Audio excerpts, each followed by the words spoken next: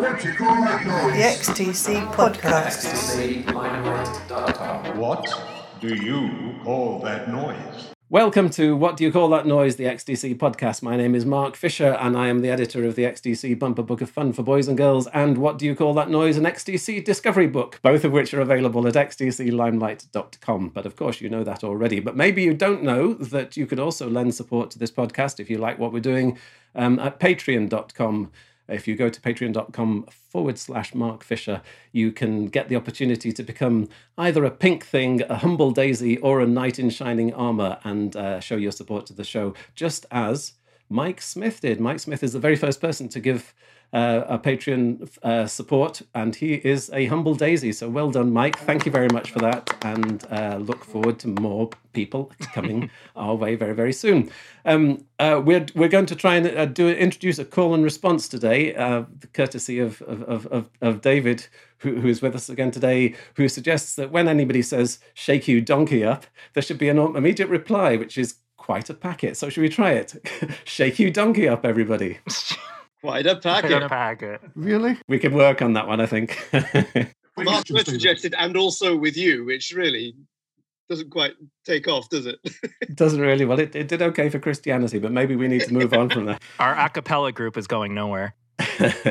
That was the voice of Jordan Cooper, who is the man behind Don't Let's Start, a podcast about They Might Be Giants. And when we started What Do You Call That Noise, the XTC podcast, Jordan was very, very quick to get in touch and say that he'd like to get in, he'd like to be involved in this as well because he likes doing podcasts. And my immediate response to that was, well, there is not only a philosophical connection between XTC and They Might Be Giants, but also a literal connection in the form of the song called XTC versus Adam Ant. So I think we're going to be circling around. I don't know whether XTC versus Adam Ant will be the beginning point or the end point of our session today, but we're going to be talking about Adam and the Ants, we're going to be talking about XTC, and we're going to be talking about They Might Be Giants.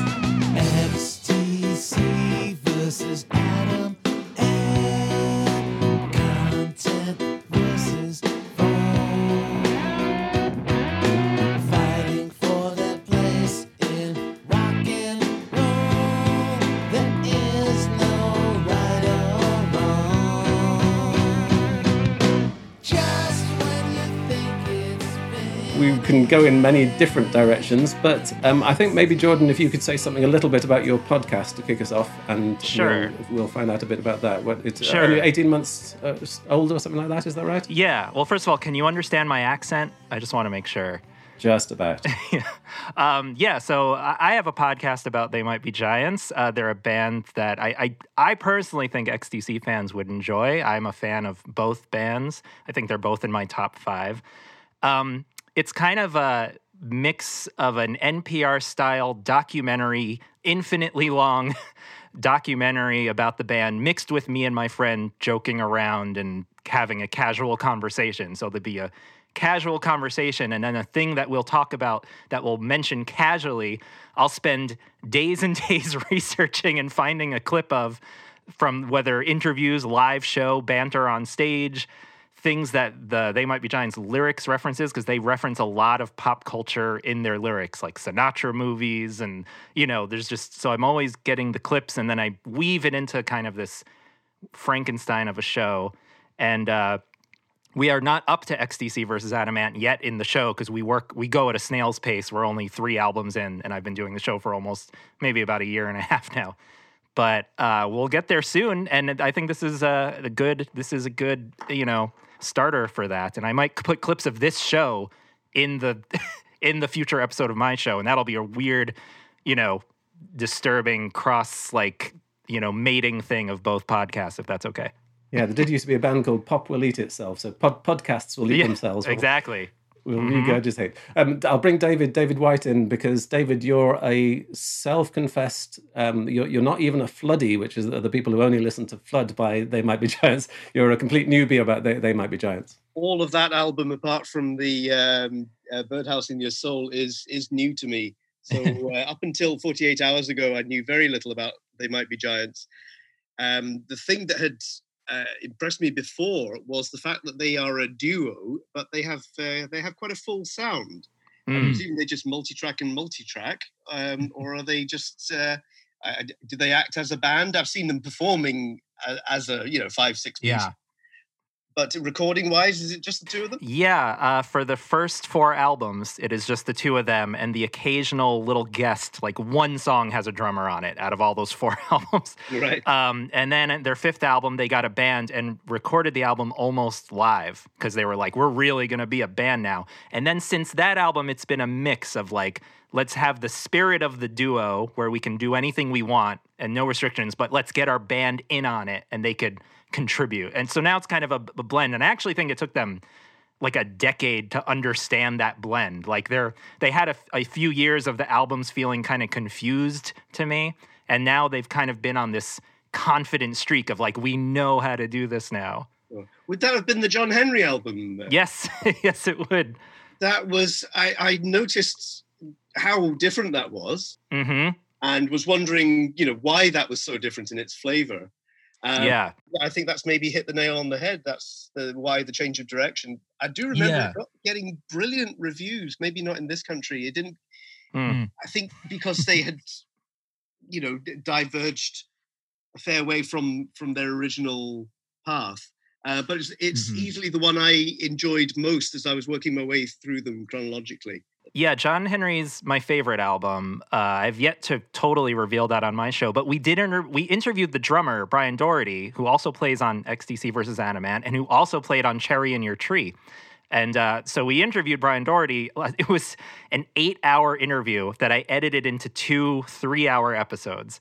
And he really explained why John Henry feels different. And it really is because they were kind of stuck in this cottage, kind of like how a lot of XTC productions sound in a way.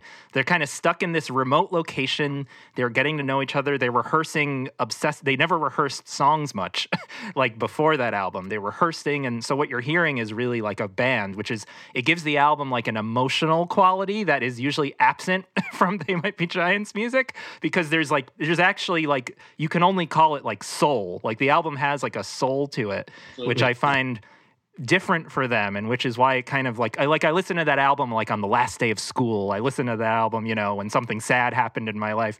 I don't really do that for their other albums. So yeah, it does have that difference. And this XTC versus Adamant is on the album that came after that, which I kind of consider like kind of a confusing album.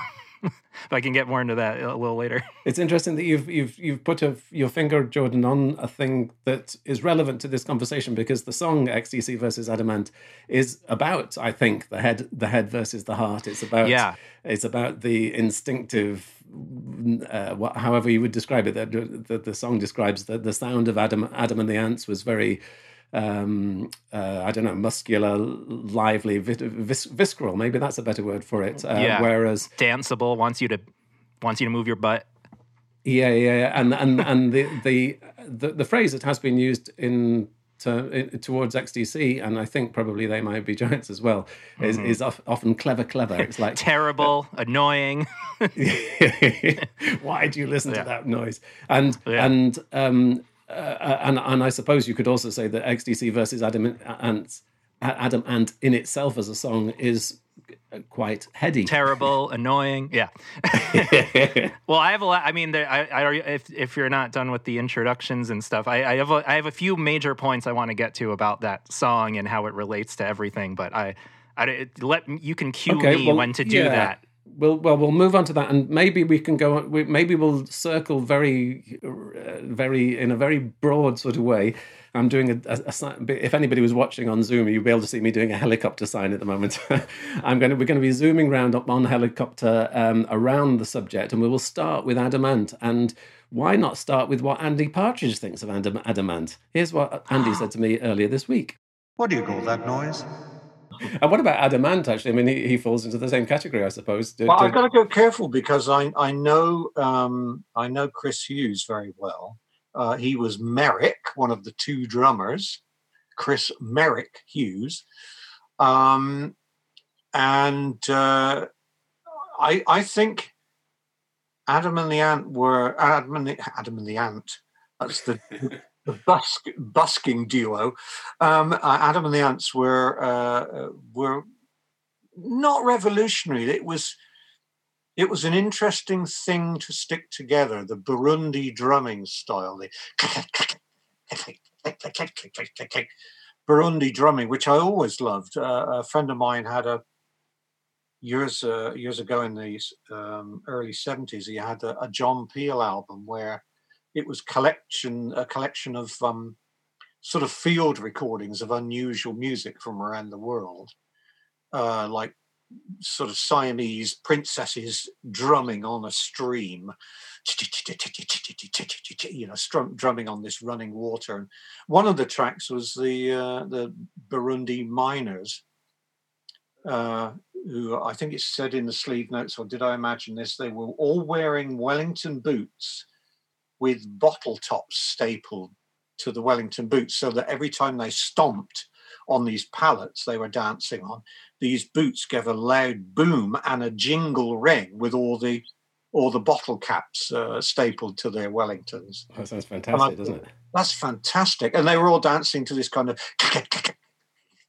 the Burundi thing, you know. So I thought that was very fiercely inventive. And of course, you billed yourselves as XTC, or was even Helium Kids as playing Ant music, didn't you? Before Ant music. Yeah, we were. Every time we'd get a gig in London, we'd leave stickers everywhere or flyers saying, probably more Ant music than Human. So that was definitely pre-Adam and the Ants, but that was one of the reasons that John Peel gave us a session. He got a cassette and he was much taken with the flyer that we included with it. And it was like a fake comic cover, an American comic, because I was heavily into American comics at the time, of this sort of rotting zombie robot kissing this 1950s starlet. And it's electricity can be fun, and he's sort of buzzing, and you know, and it says down the side, insects, iron, lust, and rays. And these phrases made John Peel want to come and see the gig, because we had a gig upstairs at Ronnie Scott's club. And he turned up and offered us a session, even though we were unsigned. And the very fact that he offered us the session and we were on the radio, on the BBC, meant that suddenly record companies were clamoring to sign us. So it was the goofy nature of the words on the flyer and him turning up, and you know, that's what got us a record deal that started us going. It's amazing, isn't it? And yet, if you'd ever planned your career like that, it would never happen. Just never happen if you tried to plan it that way. What do you call that noise? So, Mark, that was Andy Partridge talking about Adamant. Could you tell us a little bit about, this is Mark Reed that we're talking to now. Mark, could you tell us a little bit about Adamant from your own memory and presumably school days when Adam and the Ants were making it big in the UK charts? Well, yeah, I mean, I actually was aware of Adam and the Ants when in their first incarnation. As a callow youth, I used to buy all the music papers and read them, and Adamant featured heavily in that, but that was the early days. I mean, it's similar to XTC in that he was labelled up in the punk movement and was around that time, but wasn't really part of punk. They were kind of on the extreme. They weren't quite punk, but that was the wagon that they hitched the horses to that took them along. Which makes them more punk, doesn't it? Well, yeah, there's a fact that... Because they don't fit in. I actually knew this fact, so I apologise for being a complete geek, that the Sex Pistols' very first gig was supporting a band called Bazookas Joe, whose lead singer was Adamant, before Adam and the Ants. So he was there. So he was there, and he actually predated punk in a way. And Adam and the Ants went on to make Dirk Wears White Socks, I think it was called. And that was seen as being a bit too extreme, because it's very about kinky sex and S&M, etc., whereas punk was about politics and power and nihilism, etc. But around that time, they were being actually managed by Jordan, who was part of the Sex Pistols entourage at the time. So, and I'm not reading this from Wikipedia, I just do know these sort of things for some reason, they lodge in my head. This is why we brought you on. And so basically, whilst he was very much of that time, he wasn't part of the scene, even though he should have been, because he had all these connections to it. And then famously, at least in my universe, Malcolm McLaren himself took over managing the band, and of course did the thing which is actually referenced in the It Might Be Giants song, of sacking Adam Ant, keeping the band and turning it into Bow Wow Wow, pulling in Annabella Lewin, who was the singer at the time, who he apparently met in a laundrette.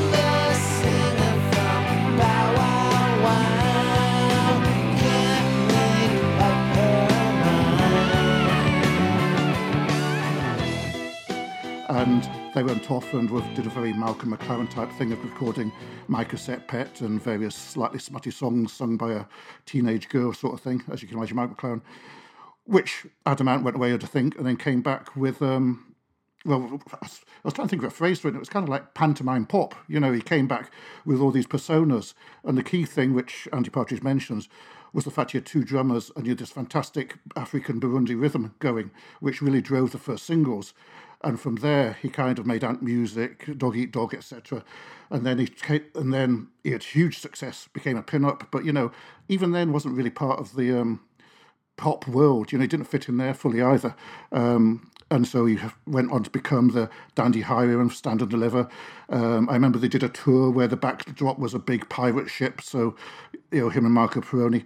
And they had enormous success, and it lasted for ages, you know. And then he went off to America to become an actor, and didn't have such great. He had some success there, to be fair to him, but he kind of disappeared for a while. But thankfully, he had a few problems. But he's back, from what I see, recording and playing gigs and everything, and seems to be having a good time. So, but basically, for me, the comparison of XTC, as I say, is that he was around at the time of punk. He was very involved with the people in punk, but you wouldn't describe him as being, I wouldn't anyway, in a punk artist, which I think could be applied to XTC. They were around at the time.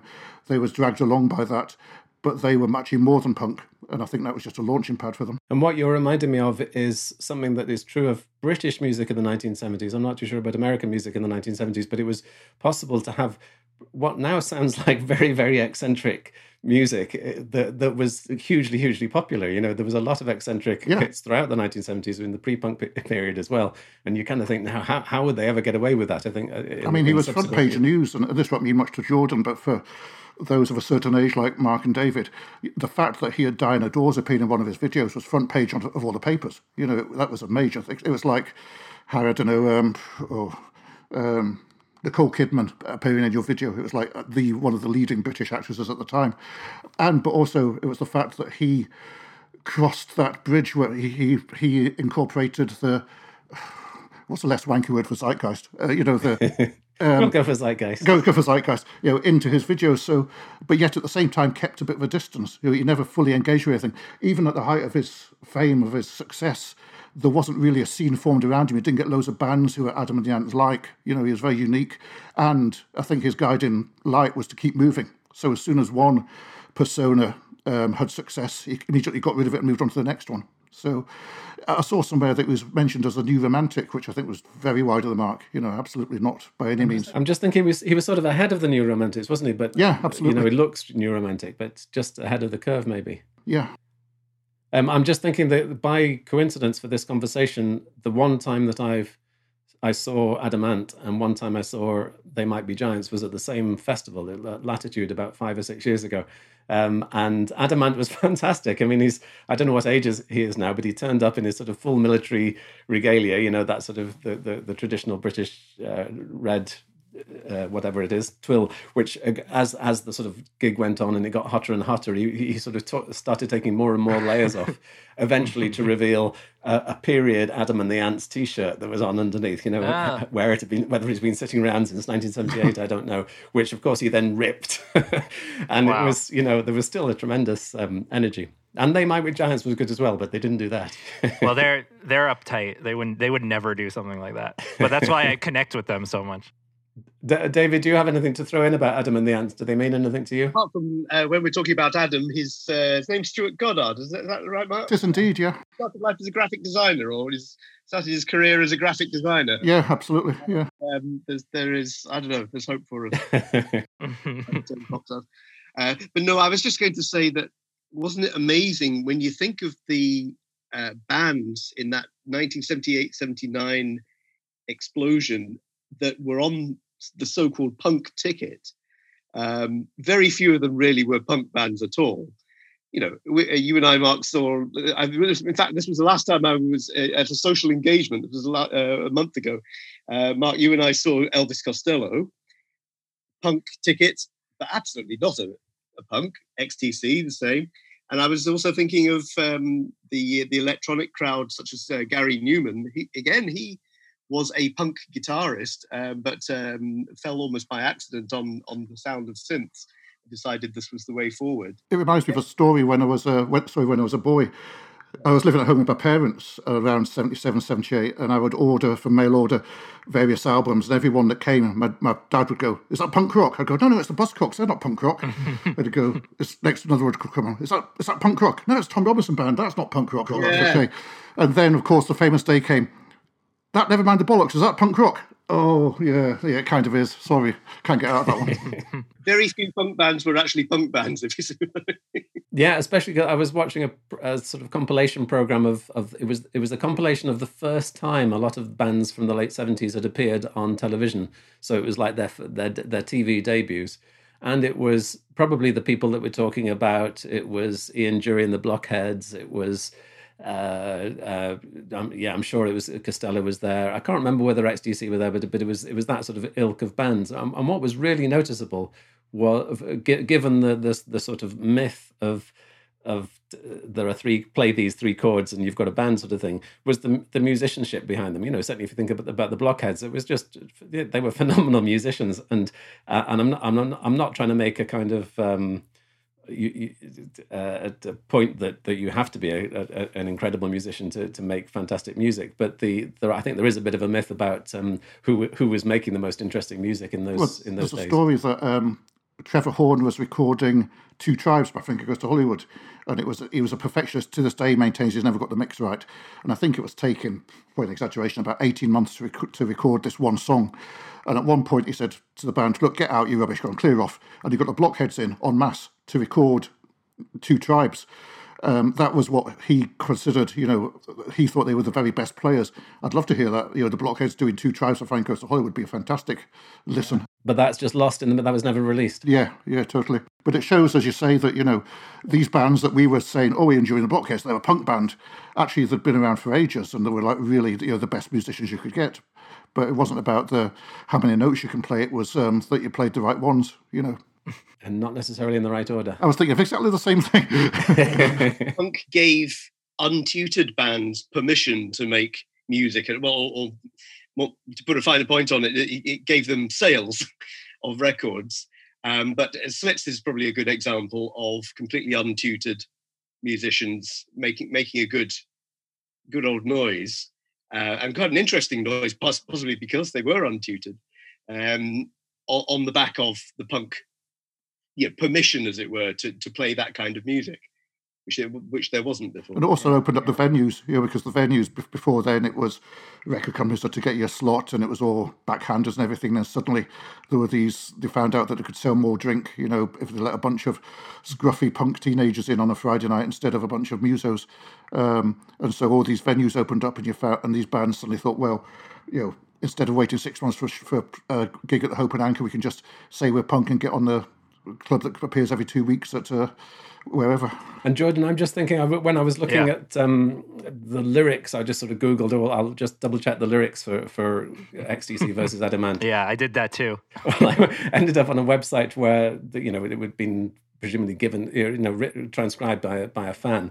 And there was little notes in the corner, and the note said, I know who XTC were. They were a 1980s pop band or something. I really don't know anything about Adamant. If anybody could help me, please add. So Jordan, I think you're a little bit younger than, or maybe many years younger than Mark and David and I. And I wonder whether this is sort of this is ancient history for you to be even talking about early XTC and Adamant in a different country as well. I can give a little background for me and XTC. I got into them around 95, 96. So I was into them when they were still doing things. And I vividly remember getting Apple Venus Volume 1. I met Andy and Colin at Tower Records in New York City. They did a signing for Apple Venus. I posted about that to the various Facebook groups here and there. But it was really funny. And so I'll say it just because it's entertaining. But Andy we posed for the photo. Andy put his fingers in my ears and he said, "Nice holes." And Colin put his marker in my ear. and it was amazing. It was kind of mind blowing. But so yeah, the early XTC stuff is like history for me. But so is They Might Be Giants. I got into They Might Be Giants around the same time, around '94. David, did you? I gave you a little bit of homework, and I don't know whether you didn't know what I was talking about or whether you took it seriously. But I was listening to the fantastic podcast by Soda Jerker, who are two very intelligent fans of pop music who do a whole series of interviews with leading names, and they have recently released a podcast with Katie Tunstall. I don't know if you could tell us a little bit about that and whether you responded to it, David. Yeah, I think the takeaway from that, she's a very entertaining singer and guitarist, and some good songs, and she's got a good earthy vibe about her, Katie. She's from across the water in Fife. She's a good St Andrews girl. Good St Andrews. I'm from St Andrews as well, so she's one of us. She describes a point where, having seen Patti Smith, that was a game changer for her in terms of her career ambitions, and she realised that was what she wanted to do, and that was she put that into her hit song "Suddenly I See." The song is entirely about the Robert Mapplethorpe photograph of Patti Smith on the cover of her Horses records, and I think the idea of that picture has stayed with me a lot through the years, because the thing I really like about it is that she's not trying. It's very, very easy. She's just being, and it's almost challenging in its lack of effort. It's going, well, who are you? This is who I am. And I'd seen the album cover before, but that night I was just looking at it and going, wow, I really would love to be in a place where I'm not trying anymore, because I'd just been trying. And it's not a great place to be, trying.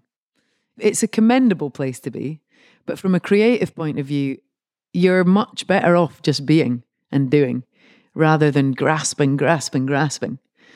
And a lot of the time when I was trying to get somewhere as an artist, the trying didn't actually work. I'd try and get the A&R people up to Edinburgh. I'd try and put on a gig and try and get people in, and it often didn't work. And actually, when things did work, it was just because I was really, really enjoying playing. And the reason it struck me was the question of instinct and intellect and emotional heart, which is what we, as we circle around XTC versus Adamant, content versus form. It seemed to me that I might have been reading a little bit into what Katie Tunstall was saying, but she was saying once she felt. She just allowed herself not to try, actually. That's what she was doing. She was saying, when I stopped trying and just sort of followed her instinct, and her instinct happened to be sort of gutsy rock and roll. But when she just did that, then all the good things started to happen to her. Whereas when she was trying to get people to see her gigs, trying to get agents, all the rest of it, it was much harder. And what she admired about Patti Smith was that certainly that appearance of, I don't give a fuck, I'm just going to do this, and follow me. And it seems to me that contrary to expectations, actually, in some cases, that with XTC, both with Andy Partridge and with Colin Moulding, that they're not intellectual songwriters. They follow their, they do dazzlingly intellectual things, but they do it from a place of instinct. I'm not going to use the word emotion necessarily, but instinct. And so the reason they end up in such interesting corners, the reason you end up with Bungalow from Colin, or The Man Who Sailed Around His Soul from Andy, is because they're just thinking, oh, I wonder what's over there. I'm just going to go there. And in a way, they're guileless, perhaps that's the right word, that they're not, that it's like there's no protective layer there. They'll just think, oh, that looks interesting. They're not trying to impress. Unafraid to follow their intuition. Paul McCartney's been described as such. In that Howard Goodall in his that fantastic program about Sgt. Pepper was saying that Paul McCartney very much followed his intuition in exploring the keyboard and trying new things out. And of course, we know how much that applies to Andy Partridge with the guitar, just a very exploratory guitarist, but quite happy to land on things by accident. My relationship with They Might Be Giants was, I'd always heard their albums and enjoyed them, but kind of like Tom Waits, you'd listen to it, go, oh, I really like that. And then there was never a time when I thought, I must listen to some Tom Waits, so I must go and listen to They Might Be Giants. Yeah. You really enjoyed it, and I'm not going to be as simplistic as to say it was the emotional versus the head, whatever. That's too simplistic. But I think the one thing that they have in common with XTC to a degree is, and it's a word that some people might object to, but pastiche. It's they do try to. It's probably more noticeable than They Might Be Giants. I mean, because sometimes listening to the albums can be a bit disjointed because each track can be very different to the one before, and at times, and this may be going too far, I was reminded of Gilbert Ann Sullivan. The operetta folk, the way they built the songs around the melodies and the lyrics, and some of them seemed to be that way rather than the music leading to the lyrics themselves.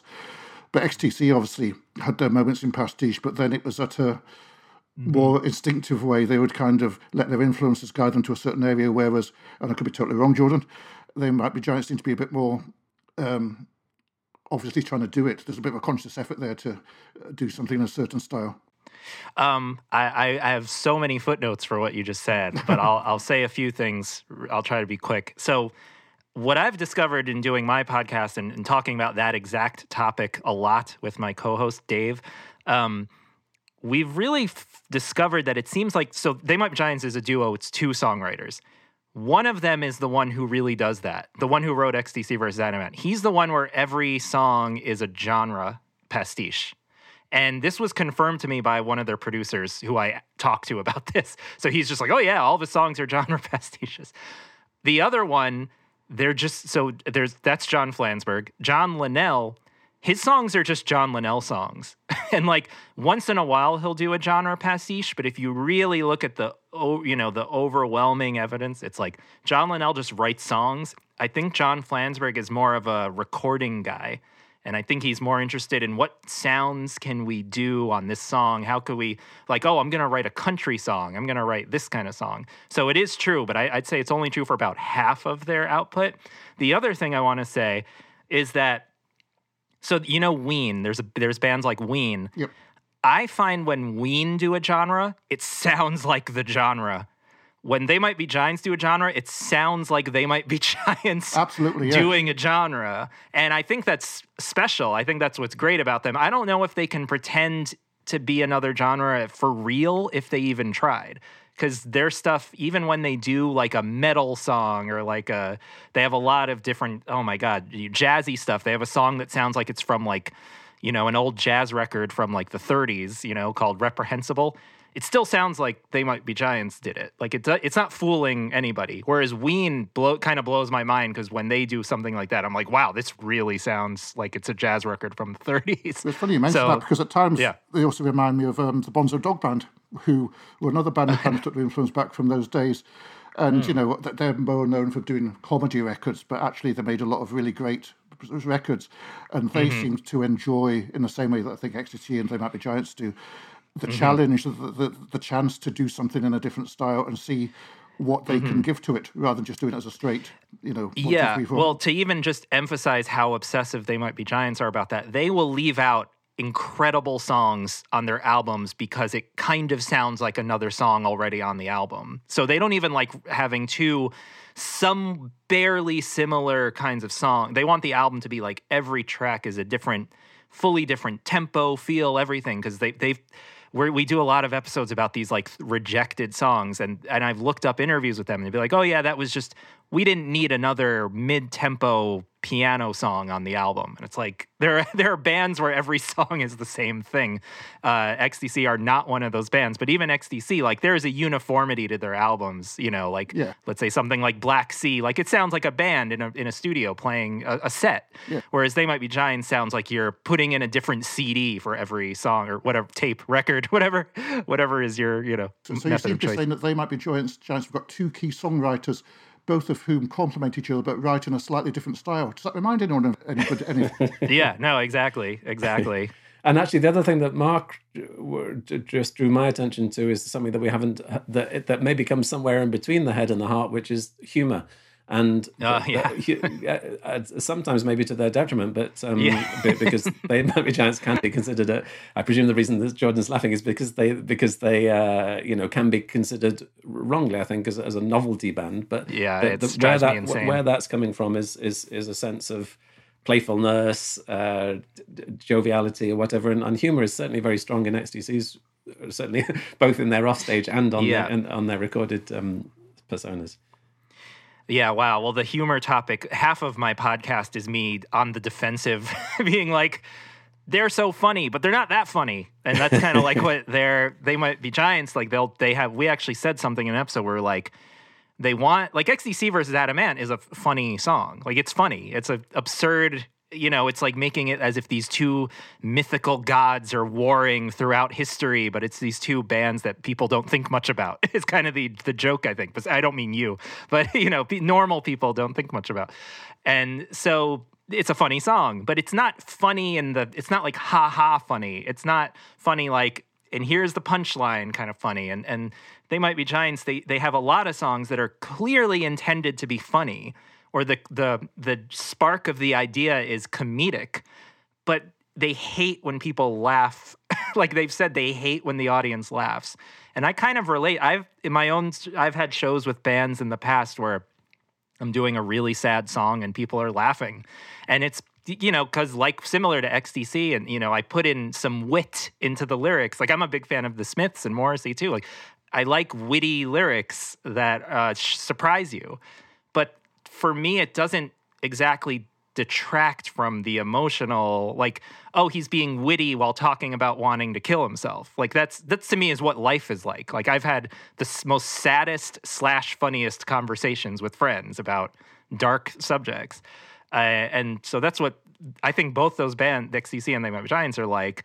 I think They Might Be Giants, the humor is a little more, I don't want to say pretentious, but a little more artsy and performance art, absurd kind of feel, whereas Andy Partridge's humor especially is a little more, what's a good word, like playful in a kind of cheeky way. Like he'll make a little innuendo and it'll be like kind of funny, stuff like that. Whereas They Might Be Giants are more like they'll reference an old movie from the 50s that you've never thought about, but they're referencing it in a way that twists it to be some dark, like Hope That I Get Old Before I Die is a song about hanging yourself.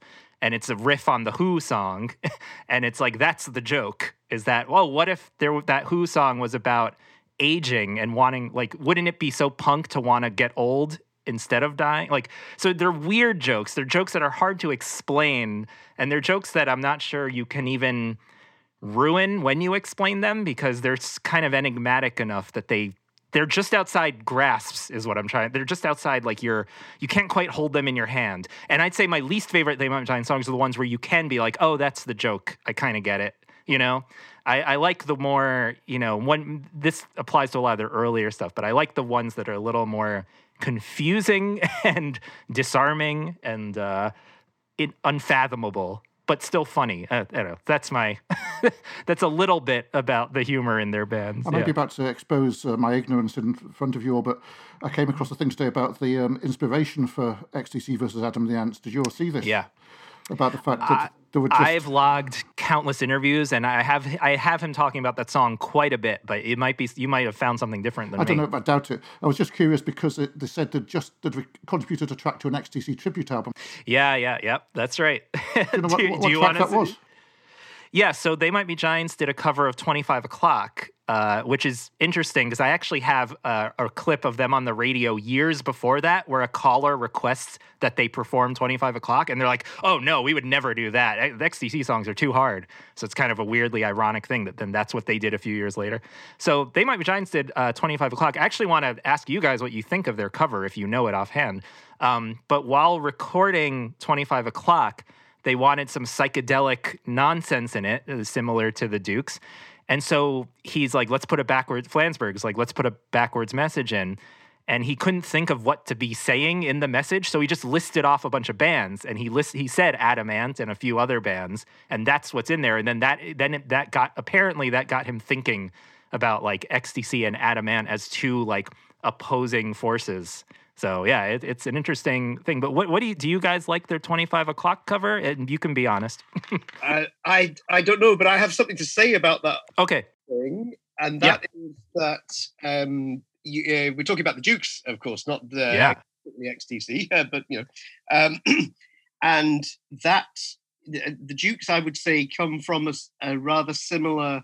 There's certainly plenty of crossover there because they are, to some extent, parody. Yeah, that's right. And they are also there's a strong vein of whimsy there. But I think the American whimsy that we're talking about, and that could be Tom Lehrer, it could be Sparks, which I think, and Alan Sherman, that I think really feed into that They Might Be Giants. I think it's maybe from a different route from the 1960s British whimsy, such as the Bonzos, and obviously Dukes of Stratosphere being, what do they call it? Chiku Park with small faces, that kind of thing, being rooted in a very British kind of whimsy. It's maybe the same stuff, but it's very much from a different route, I think. Would you agree? Yeah, I mean, for me, a lot American, and especially, I think even more, if you want to narrow it in more, New York. Like, for me, They Might Be Giants are a very specific New York in the 80s kind of dirty, absurd kind of humor, and it's partly why me and my friend like connect to them so much in a way, even though, like I said, even we don't understand a lot of the jokes. But there is, it's definitely, there's, it's almost like how you watch like a David Lynch movie and there's a lot of humor about Hollywood in it, because like that's where he's like obsessed with. And so it's like They Might Be Giants, it's New York, it's Brooklyn, especially if you want to narrow it even more, Williamsburg and Brooklyn, where they lived in the 80s. There's like a kind of dark comedy to it. There's like homeless people, but then they'll be funny and they'll come up to you and do weird shit and you laugh about it, but it's sad too. Like, there's just that weird blend of things going on. And British humor, all I know is what I know. I've never been there. I've never, but I know from being huge fans of a lot of filmmakers and TV shows and music from that time, there's, it's like it feels like wit is the good word, whereas with Brooklyn, it's more like, I don't know, guff. I don't know, like some like different kind of word to describe what the jokes are. I don't know. And Talking Heads maybe. Yeah. Feed into that. And actually, to tie it back to Patti Smith, like I wanted to throw in this one quote is that Patti Smith once, speaking of heart versus head, Patti Smith, I read a thing where she was saying how much she doesn't like David Byrne because and this is from like a quote from like the late 70s about CBGBs and stuff, but she was like, oh, you can tell everything he does is so rehearsed. And it's like, that's right on topic here, because it's like, it really maybe it is. Is that bad? I don't know. Does that make them, it's so interesting to me, like the idea of, David Byrne intellectualized all the weird stuff he did on stage, but like, and Patti Smith didn't. And I guess it's like, does that mean you can't like one more than the other? I don't know. I really don't know. And it seems to me kind of unsurprising, but I'm making a big assumption here. It seems to me unsurprising that They Might Be Giants themselves, the Johns, should be XTC fans, but I'm assuming that they are XTC fans because they've done a cover of 25 O'Clock, which was a pretty, the answer to your question, I think it's a pretty loyal cover, isn't it? So it's pretty, it is. It's in the spirit of the original cover, and I think it's for all of the reasons that we're touching on, that if you're a sort of, for want of a better phrase, college preppy, college rock, slightly intellectual, arty, you're going to pick up on something that is not stupid. It's not the Ramones. And is it true to say that that They Might Be Giants are XTC fans? I know. So I have contradictory interview clips. I have a few clips where they say they are, and where Flansburgh, who wrote the song XTC vs. Animate, where he says he is. I have one clip where he says he's not. So it's really weird. I think when you do a lot of radio interviews, you just are tired and you just get sick of saying things. I've listened to your podcast a little bit, and most of your podcast seems to be saying, well, on the one hand, they said this, but on the other hand, they said that. So they do enjoy contradicting themselves, don't they? Yeah, I do have a clip. In fact, I can even look up the quote if you want. Let me see. XTC. I have a whole Excel sheet where I log keywords to find out what they talked about. Don't give Mark ideas. So they talk a lot. I have clips where they talk about oranges and lemons. They talk. He seems to be really aware of. Then there's one time where he says he's into XTC. Okay, not a huge fan. He's more into Adam Ant. And then he says, style counts. You don't have to be that dignified or authentic. He enjoys Adam Ant for what he does.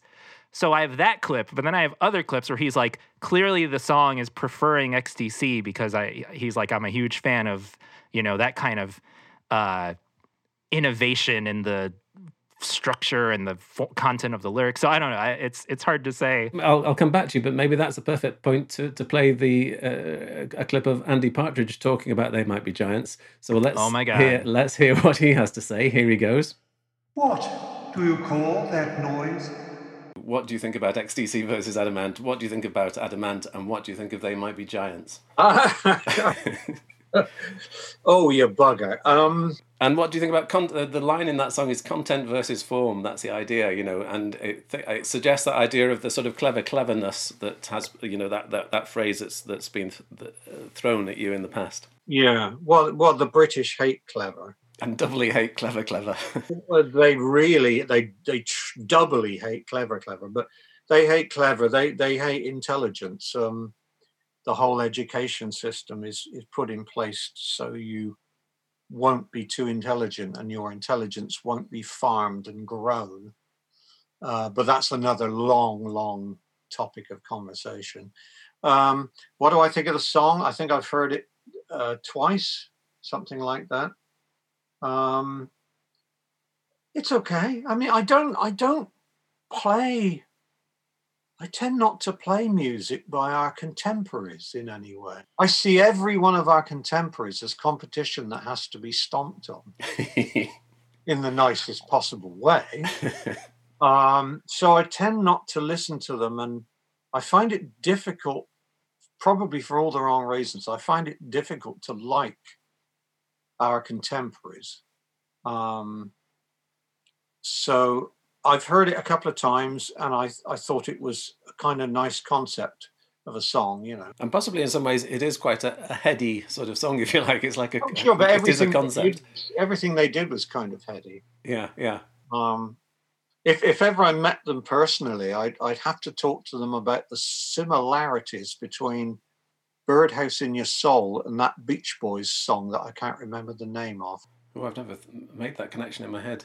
There is a Beach Boys song it sounds ferociously like, but I'm being a bit wicked here and bringing that up. But I heard that Beach Boys song for the first time about 5 years ago. I thought, why do I know this? Oh, it's a slower version of Birdhouse in Your Soul. But I quite like They Might Be Giants, but I mustn't be too enthusiastic because they were still competition.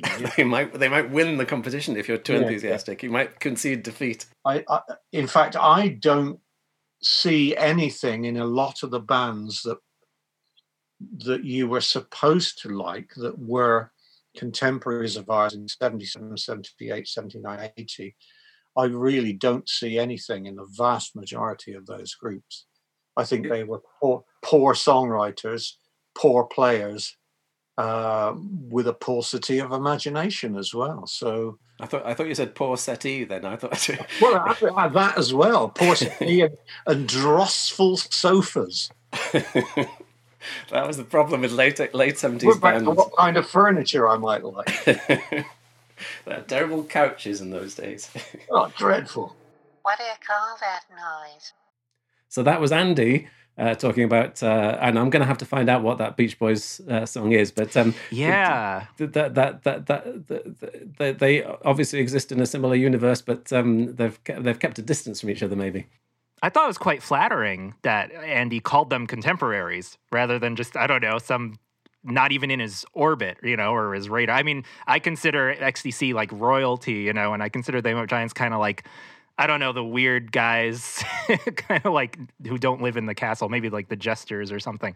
But so I thought that was really flattering of him to call them contemporaries. And I related to everything he said about not being able to listen, because I used to do open mics, and the only thing that would make me more mad than sitting through an open micer who I thought was terrible was sitting through an open micer who was great, and that I was getting so jealous and stage fright and like, oh my God, I have to follow this person who's like winning over the audience. So I totally related to him saying that he can't even listen to They Might Be Giants, which I think is the biggest compliment in a way. Yeah, and there's certainly the thing that I've been aware of, oddly, because of doing the Limelight fanzine all those years ago, is that back in the day when people had tapes, they would send me tapes about their band, which had been influenced by XTC. And I would say 98% of the time, I never liked listening to them because they were always trying to sound like the band that you already liked. You think, well, I can just listen to this band that I've got. And I know I've heard Andy say, or in fact, maybe it was Dave Gregory saying similar things, saying, well, I'm already making this music. Why do I want to hear more of the same? Actually, what you want to go and hear is something that you can't do, some avant jazz or something. You would go in a different direction. So you don't want to hear what you already know.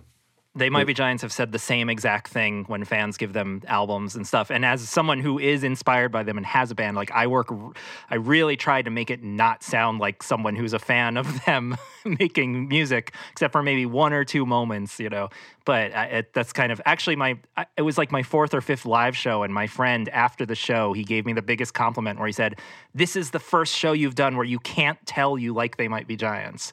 And I was like, that's what I wanted to hear, like I've had a lot, because of the podcast too, I've had people send me music. Like I've had fans of my show be like, check out my band. I'm hugely influenced by the Giants, and I'll listen to it and I'll really give it a listen, like while I work and stuff.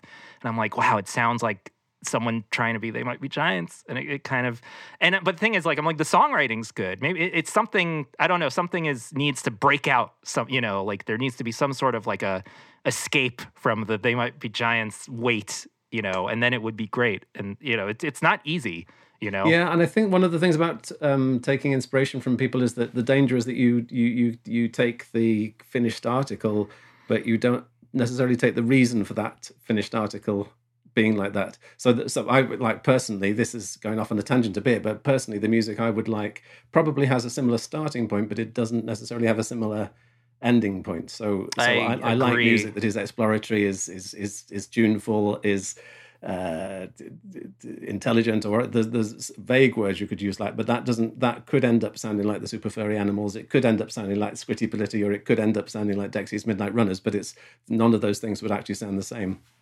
I've said the exact same thing, and I've also said the same thing about, there's been this wave of TV shows lately that are trying to be like classic movies. Like there's the Fargo TV show. There's the show that's trying to be Fight Club. There's a show that's trying to be David Lynch. And, and I'm like, it's some of the stuff in the shows are quite good, but I'm like, but you don't have it's exactly what you said. Like you're copying an end result of something, but you're not copying the initial motivation for, like, your Fargo show might reliably give you some moments that remind you of the movie Fargo, but it's not coming from that magical, mysterious place that inspired the movie Fargo. We can never understand almost, what makes great art happen. Like we can try it ourselves. We can guess, we could read interviews where we're like, oh, this is the inspiration. I did Backwards Duke's stuff. But that mysterious thing is hard to get. But then when you see a show or a song that clearly just rips off another artist, you're like, oh, I get it. They're just like are copying someone. It just doesn't excite me as much, even if it has superficial qualities that are impressive. We talked quite a lot about this in the first episode of What Do You Call That Noise, the XTC podcast, when we were talking about Garden of Earthly Delights, the tribute album, and I listened to that. And David, you've in What Do You Call That Noise, the book, you wrote about cover bands. Have you? Do these comments resonate with you? Yes, absolutely. Absolutely. That there's an authenticity that I mean, for as long as I can remember, that's been a big thing. Are you really speaking, or are you showing where you're coming from, your roots? And I would imagine somebody like They Might Be Giants probably gets a lot of that kind of criticism, that because they are a kind of, again, the word parody it doesn't sum them up by any means, but it does come into their culture, that they're not actually, that they are merely viewers or observers of culture rather than growing their own. And certainly in Britain, since the late 70s, the NME would have you roasted for not being real, not keeping it real. And do they get that all the time? I bet they do. Yeah, there's a lot of reviews of their albums that are like the clever, I'm doing quotation marks, the clever lyrics, and it just drives me crazy because I think the thing is, it drives me crazy, but it's also like, I get it. It's fair. It's not one of those bizarre, like I've read reviews where I'm like, okay, that doesn't even sound like anything like the band at all. But I get where they're coming from. But the thing is, the clever lyrics also have so much like existential dread and sadness in them that to me, there is like a deep quality to it. It's not just showing off how smart they are. And there are a song like I Palindrome I, it's like, one critic of them can be like, oh, we get it. You're like English nerds. You're talking about palindromes. But like the song is about a guy who kills his mom. And it's like, the reason it's a palindrome is because the mom birthed the son and then the son killed the mom. It like went back and forth like a palindrome. So it's very clever. It's very intellectual, but it's also haunting. And that's what I think a lot of reviewers miss about them is their stuff is scary and it's sad. And on top of and the cleverness only makes it, because the cleverness kind of obfuscates. I'm trying to say a word that I don't know how to say. Because the cleverness kind of hides the scariness, it makes it more scary. You know what I mean? Because it's not like a metal band being like death and Satan in your face. It's under a layer of distancing, and that to me makes it more haunting. So Jordan, then you've got plenty more to say about XTC versus Adamant, and in particular, maybe you could conceptualize it in terms of Factory Showroom, which is the album that it comes from. And you've said earlier that it's an uneven album, in your opinion. Yeah. So here's the thing. XTC versus Adamant is often the only They Might Be Giants song that XTC fans will hear because it talks about XTC. We're very shallow people, really. This is, yeah. And well, to be honest, it got me curious about XTC when I was a They Might Be Giants fan. So it kind of works both ways, is that They Might Be Giants fans might check out XTC because of it. Though what actually got me into XTC was Andy Partridge's Hello EP, which was put out by John Flansburgh of They Might Be Giants in his CD of the Month Club. And that EP had Candy Mine, Prince of Orange, some My Brown Guitar, and Snowing Angels. And that's the first XTC I ever heard, which is so rare a story, I feel. But I was very interesting way in. Yeah, I was blown away by those 4 songs. Like, I listened to that CD over and over and over. But anyway, so XTC versus Adamant is the only They Might Be Giants song a lot of XTC fans hear. And here's the problem with that for 2 reasons. It's absolutely not typical of They Might Be Giants, both in the way it is and its quality. And it's also, in fact, it seems exactly like the kind of song XTC fans wouldn't like. And I'll list the reasons. It starts with a blazing guitar solo. This is not common to They Might Be Giants albums to have rock, blazing, non-melodic guitar solos, because normally They Might Be Giants guitar solos are very structured melodies, kind of like with, I'd say, a lot of, XTC guitar solos. And curiously, sorry to interrupt, but curiously, neither does it sound like Adam and the Ants or XTC, so it doesn't sound like any of them. Do you think that was a deliberate choice? Wow. I think so. Because they Might Be Giants. I think they like to not be too obvious. There have been fans over the year. I remember on the old news group back in the 90s when the song came out, people were like, oh, the strings are kind of like an XTC song. And I'm just like, it's kind of a stretch, like a string section. But a string section, most They Might Be Giants songs do not have a string section. So that's kind of strange. The tempo is plodding, and it's a long song, and it's long for They Might Be Giants, which is it's almost 4 minutes. most They Might Be Giants songs are very up-tempo and fun and are over very quick and easy to play for someone. This song is a plodding tempo that just kind of goes on. Lyrically, while clearly we have a lot to discuss playing off the lyrics, I find it a bit slight compared to most of their other songs. You know, they have song, like I said, it's a song where you kind of get the idea. And my favorite They Might Be Giants songs are ones where you don't get the idea because it's too complicated and interesting and confusing. So it's a weird candidate for XTC fans to hear. What's ironic is the very next song on that album is my all-time favorite They Might Be Giants song, and it's called Spiraling Shape. And it's like everything great about They Might Be Giants in one package.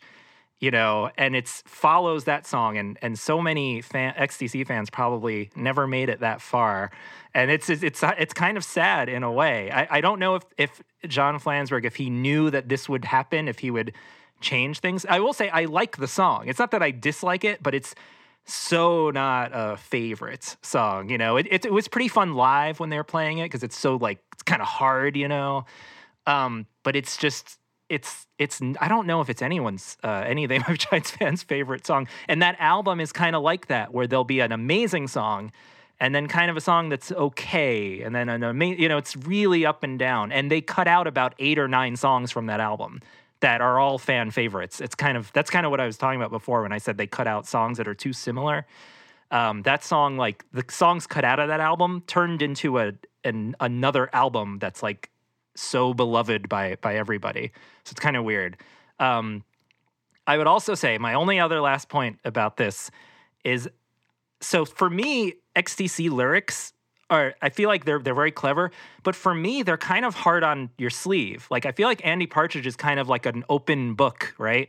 He's kind of a raw wound. He'll write about his marriage, his divorce, he'll write about really insecure feelings about, all these things, even in early XTC, like paranoia and, and for me, the real content versus form is They Might Be Giants versus XTC. Because for me, They Might Be Giants is like the intellectual, XTC-ish thing in that song. And for me, XTC is kind of the heart on its sleeve, like pure pop kind of, thing. So I don't know if that's like an offensive thing to say, but I feel like it's a little closer to reality for me, is that XTC are like, because I've tried to get They Might Be Giants fans into XTC, and I give them a little warning where I say, oh, they're a lot more sincere than They Might Be Giants. Their songs are a little more about the joys in life or about the sadness more than about being intellectual or clever. So I've always seen the two bands as in a similar way as XTC and Adamant. So it's kind of weird. So I'll leave it. I'll throw it to you now. I saw somebody on Twitter this week saying something like, I think they were alluding. It was just a very small tweet, but it was my reading of it was, in these days of lockdown, she was getting a lot of nourishment from the emotional songs of XTC.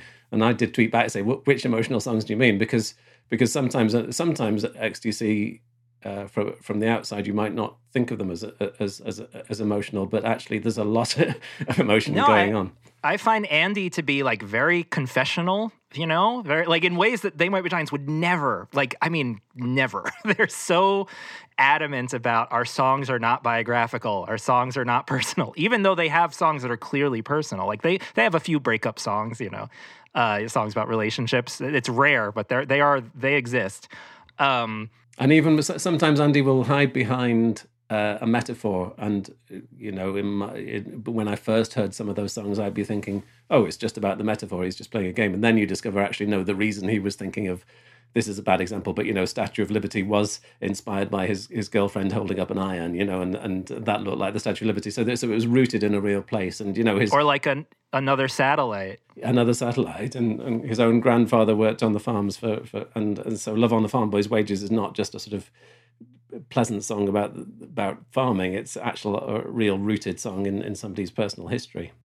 Yeah, I've always seen Colin, and maybe Colin plays a little more games with like concepts and ideas, like Sacrificial Bonfire. It's like I feel like Colin's songs maybe are more like They're like weird little short film ideas, and Andy's songs are more like from the gut and like I don't know. That could be totally wrong though.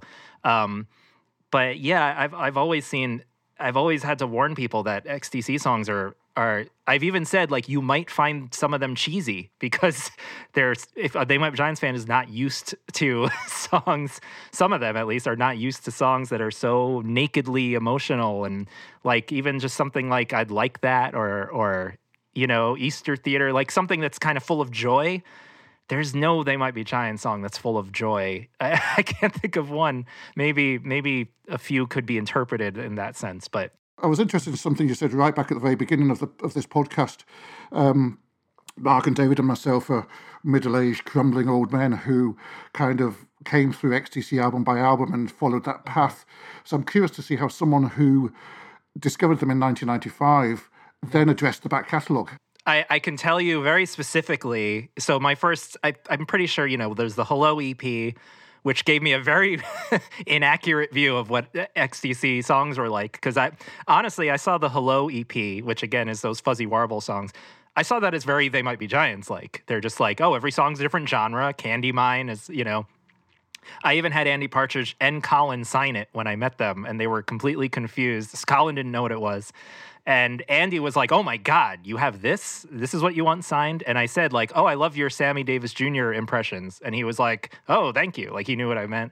Because both Candy Mine and Sewing Angels have him going like, Candy Mine, we gotta dig into the, So I saw it as like, oh, XTC must be just like They Might Be Giants because they do fun, but that's not, their albums were actually a lot more, I don't know, I'd almost say serious and more, like I said, sincere. So then I think Skylarking was my first, and I kind of hovered around the post-live stuff for a while, like maybe a few months or a year. Skylarking, Nonsuch, I know. My friend was enthusiastic to get me into Nonsuch, I remember. And I was like, okay, this is what they are. And then I bought White Music, and I was like completely shocked. Like I was literally in shock. I didn't think it was the same band. Like I couldn't believe it. And then, I checked out, and then I saw, okay, so Drums and Wires and Black Sea and English Settlement are the bridge between the early punk stuff and it's like, it actually works perfectly as like a transition, gradual transition. You can trace it very clearly. It's not like all of a sudden they were, though it kind of feels like that sometimes on Skylarking where it's like all of a sudden. But I just remember that shock of putting it in and hearing, especially like Crosswires. Like, I just couldn't believe it. But I was also like, oh, this is awesome. Because I also love this kind of music. I'm like, I was like in high school. I was like, I wanted to listen to fun, fast music. So I couldn't believe it. And I also found it really inspiring because I was like, you can change that much in your life. You can change. I mean, the Beatles had a similar, thing, maybe in a more even dense span of time, which kind of always, I can't even think about it because it's so crazy, what happened with their progression. But like, I listened to a lot of bands that had somewhat of a progression, and even They Might Be Giants, I'd say like they're kind of still doing their thing that they do. Like they Might Be Giants haven't changed that much, which I think I mean that in a nice way. Like they're kind of reliable. They're not like, here's our orchestral album. Like they don't do that, I've just thought there's one question that we should finish on, which is XTC versus Adamant. History will decide. Who was it? Was it XTC or was it Adamant? Does anybody want to make a casting vote? Or are we not yet in history? That's a deep idea. I'm not familiar with Adamant stuff. I plan to be when I cover the song on my show. I'm going to have to listen to him all week. Or them. It's a him, right? It's not the band. Well, it's Adam and the Ants, but... It's Adam, yeah. Okay. Well, it's really Adam and Marco Peroni. Yeah, and they used to have, two drummers and so on. So yeah, there was a definitely distinctive band sound, but yeah. Yeah, in fact, maybe some of you can help me, send me some stuff to listen to when I research that episode. So all I know is XTC, so I'm inclined to say XTC. You're biased, yeah. Well, I think there's quite a few of us are biased here, but... But actually, it's not. I suppose that's one reason why the song is funny. Even the title is funny, is because it's not a competition, and it's possible to live in a world where Adamant exists and XTC exists, and that's still fine. Yeah, exactly. No, Flansburgh has said about that song, like it's implied that XTC is better, but the ultimate meaning of the song is that you could like whatever you like. Yeah. So he kind of tries to play play it both ways, in my opinion. But that's They Might Be Giants songs. They kind of contradict to themselves, and they're weird. I was just going to say that if it is a competition between Ecstasy and Adamant, I'll just say that Adamant released an album about a year ago. So if it's all longevity, he nips in at the end and gets the... It's good to be alive, even if you're just... Touche. Yeah. Jordan, let's remind Yes. ourselves where you can hear Don't Let's Start, a podcast about They Might Be Giants, on your normal podcast provider, I presume, but anywhere you prefer people to hand up? It streams everywhere, iTunes, all that stuff. But the home base, where I post the episodes, it's anchor.fm/Don't Let's Start. We also have a Twitter at Don't Let's Pod. We just put out our latest episode, which I think anyone would be interested in because it's really an interesting piece of music history. We interviewed the owner of this weird club that They Might Be Giants played at throughout all of the 80s. They were the house band there. And we interviewed the owner, and he just was like this leading guy in the performance art scene in the 80s. His name was Gary Ray. And we just put that out yesterday, and it's just a fascinating piece of history.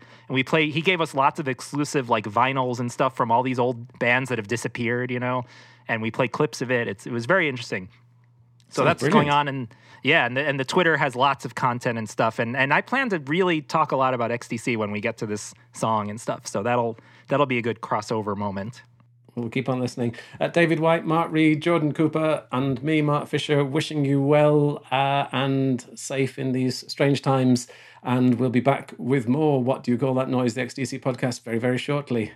What do you call that noise? Since we recorded this podcast, several more wonderful people have joined Mike Smith in going to patreon.com/Mark Fisher to support What Do You Call That Noise, the XTC podcast. In particular, the following Knights in Shining Karma, whose support qualifies them for a shout-out. So, a big, big thank you to Amy Parkinson, Dennis Locourier, Leslie Gooch, Liz Lynch, Mark Reed, Michael Sutcliffe, Nigel Waller, Robert Graham, Simon Slatehome. They're all fantastic, and of course, so are the Pink Things and the Humble Daisies, who've also lent their invaluable support. Thank you very, very much for that. See you next time. What do you call that noise? Thank you so much for having me. Cheers, Jordan. Was that a hard day's night we nearly got then? Yeah, exactly. Or This Is Pop, right? Because doesn't he just Oh go yeah, it's very, very similar. Yeah, I can't play XTC songs, they're too hard.